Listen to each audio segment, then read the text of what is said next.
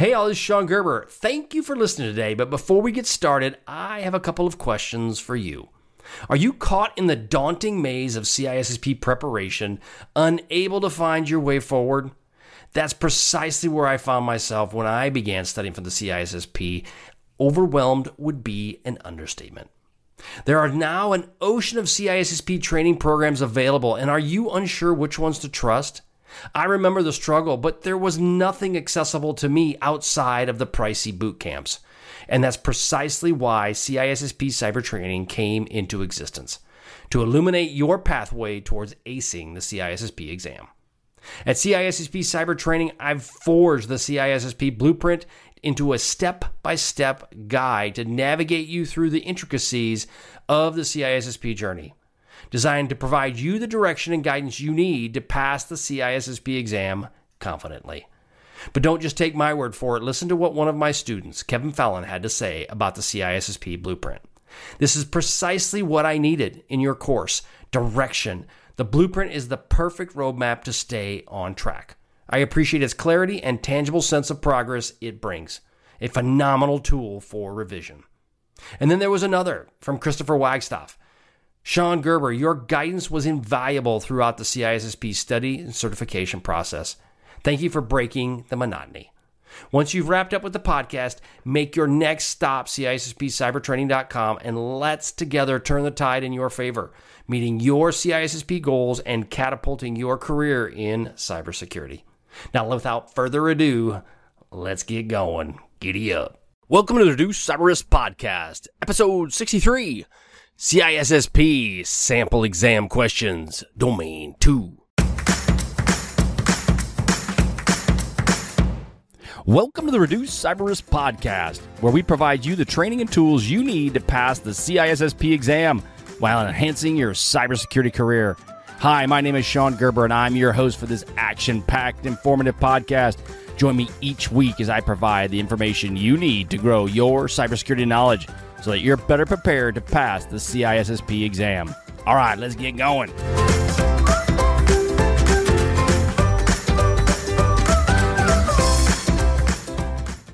Good morning, everybody. How you all doing? Hope you're all having a wonderful day, this beautiful day. And this releases on a Wednesday. We are having a great day here in Kansas. Actually, it's supposed to be, I think, 40 degrees with snow and possibly rain later today, mixed with snow tomorrow morning and tomorrow afternoon. About 3 to 5 inches of snow, so not too shabby. Can't complain there. I'm actually not a big fan of the snow, but I do have a snowblower that I bought many years ago, and needless to say, I've only used it twice. So we'll see. Maybe I'll get to use it tomorrow. Hard to say. But before we do, as we're talking about that, let's roll into the CISSP sample exam questions that we put on for domain number 2.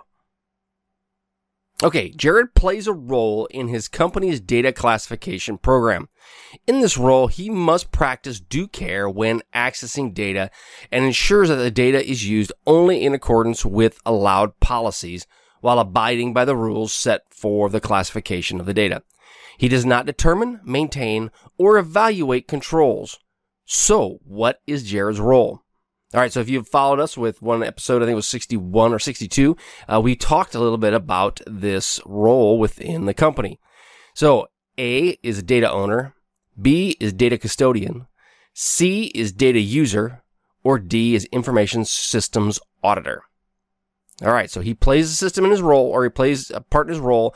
In his role, he must practice due care when accessing data and ensures that the data is used only in accordance with allowed policy while abiding by the rules set for classification of data. He does not determine, maintain, or evaluate the controls. So what is his role?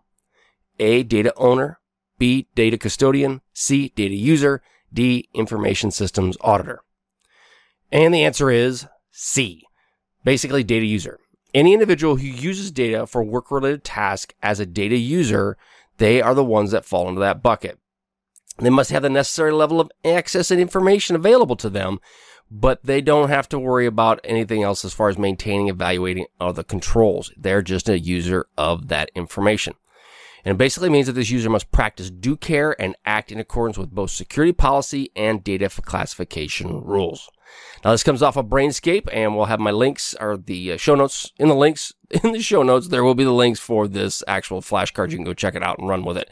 But that is around data custodian, data user, and data owner, which we talked about in episode 62. But again, the answer is C, data user.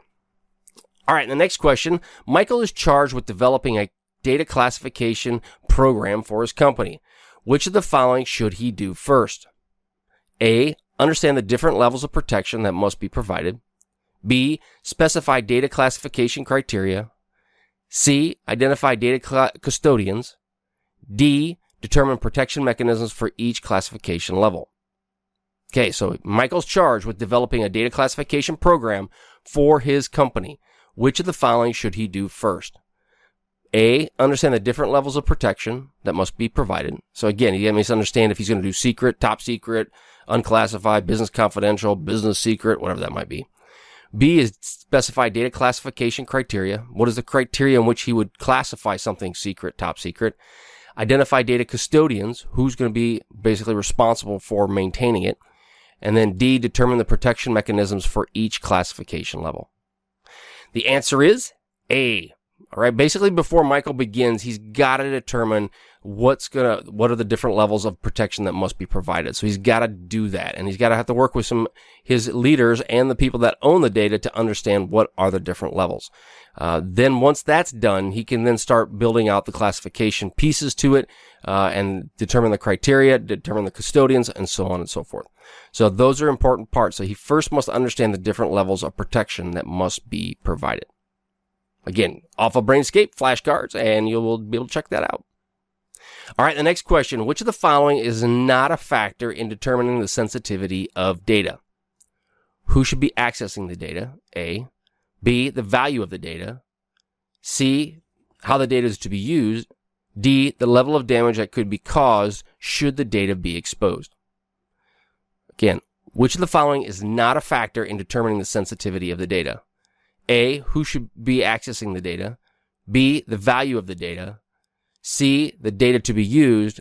Or D, the level of damage that could be caused should the data be exposed. The answer is C. How the data will be used has no bearing on how sensitive it is, okay?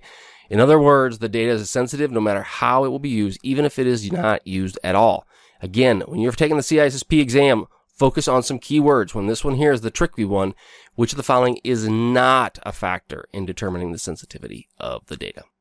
All right, that's all I have for you today. Hope you guys have a wonderful day. Go out to SeanGerber.com and check out the free stuff that I've got available. I've got a free mini course that's available for you specifically that you can go out and check that out, and it'll help you pass the CISSP the first time.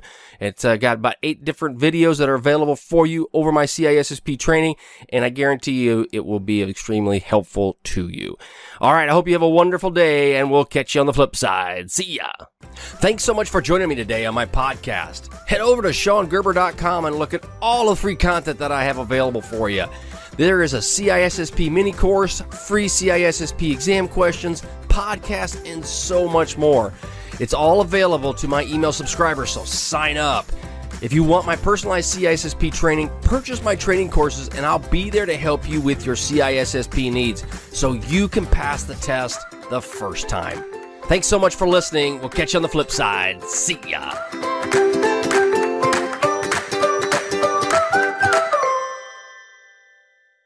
Thanks so much for listening today, as it was my pleasure to prep you for the CISSP exam. But are you interested in some free CISSP exam questions? Head on over to CISSPquestions.com and sign up to join my email list, and you will gain access to 30 free CISSP questions each and every month. That's a total of 360 questions just for signing up with CISSP Cyber Training. You will also gain access to other free resources, so just head on over to freeCISSPquestions.com or CISSPcybertraining.com and sign up today. All right, have a wonderful day, and we'll catch you on the flip side. See ya.